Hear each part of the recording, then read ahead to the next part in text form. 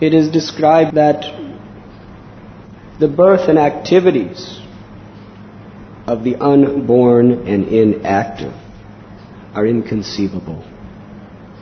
The unborn is born, and the inactive performs unlimited activities. To the mundane scholar, this is a contradiction which cannot possibly be reconciled. Therefore, Krishna explains, Bhaktyamam abhijanati yavanyashtasmitatva. You cannot understand. Sometimes superficially, we read these wonderful instructions, and on a very mental, semi-intellectual platform, we think, yes, I understand. And we can explain it with certain analogies of how it is so. But actually, we cannot understand with our mind, and we cannot understand with our intelligence. Our explanations essentially are so much word jugglery, trying to describe it by grammatical process. But when you go deep into your own heart and you really ponder and contemplate of what's being said, this is very important. A Vaishnava is supposed to be introspective. When we read the scriptures, when we hear the words of our spiritual master, we are not simply meant to just superficially hear and say, yes, I agree, it must be so. That should be done. But beyond that, we should actually very, very deeply try to understand what is being said.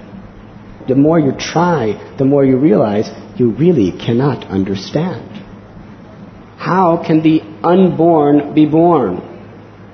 And how can the inactive be active? The realization of this and the true understanding can only take place when Krishna reveals to you the truth by being pleased upon your humility and your devotion. Sri Chaitanya Mahaprabhu has declared the topmost of all philosophy of the Vedas to be Achintya Veda Abeda Tattva. Achintya means inconceivable. We can describe that like the sun and the ray, we are qualitatively one, but quantitatively different. So we are simultaneously one and different. Anyone can say that. A child can say that. Then why Mahaprabhu has said Achintya, inconceivably? Because we can say it, and we could think it, but do we understand it? We cannot. It's inconceivable. Until Krishna bestows His causeless mercy upon us and reveals it within our heart. Bhaktyat vananiya shakya aham evam vidorachana jnanam rastam tatvena praveshtam chaparamita. And this only takes place through bhakti. When we engage in the process of devotional service, put aside our own false hopes that through our intelligence, our abilities, our austerities, or anything else that we can understand Krishna, then Krishna reveals the truth from within by His mercy.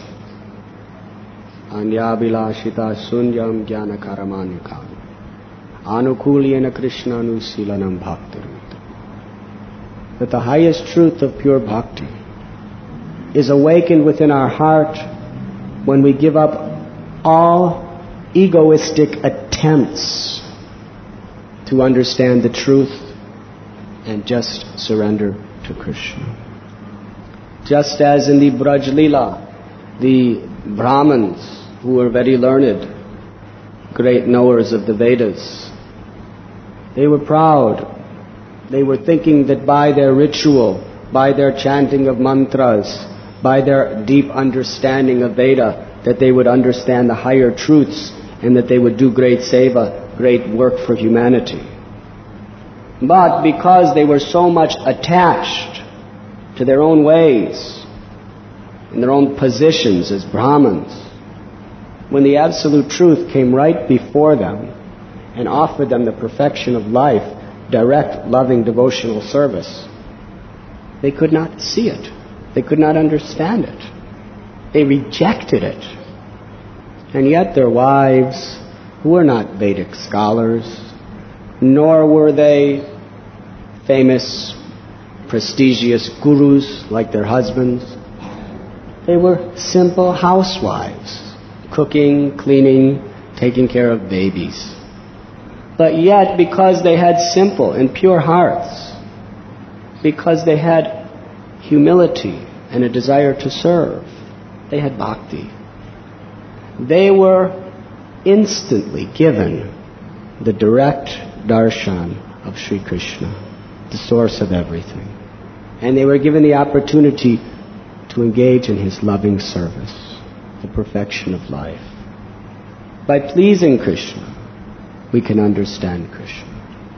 Yasya prasada bhagavat prasado, yasya prasada nagati kutopi. That by pleasing the devotee, we please Krishna. This is the secret which the Vaishnavas have, which is not revealed to any other religion or any other spiritual process.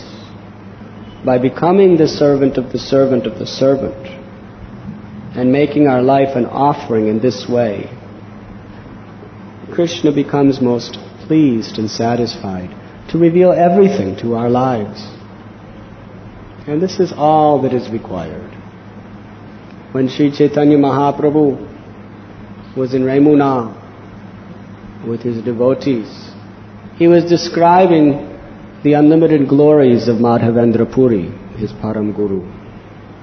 And Sri Gauranga Mahaprabhu explained herein that the Vedas are so unfathomable, with so many apparent contradictions, that no one, by any amount of scholarship, study, austerities, by any other process of purification, can understand the essence of what the Vedas are trying to give us. It is a secret. Krishna explains, it is the most confidential knowledge. The real purport of all the Vedas can only be revealed through the heart of a pure Vaishnava. Through his words and through his activities, the real essence and purport of Vedas is revealed. And only by receiving the grace of such a Vaishnava can we understand. You were listening to Radhanath Swami on devotionalnectar.com.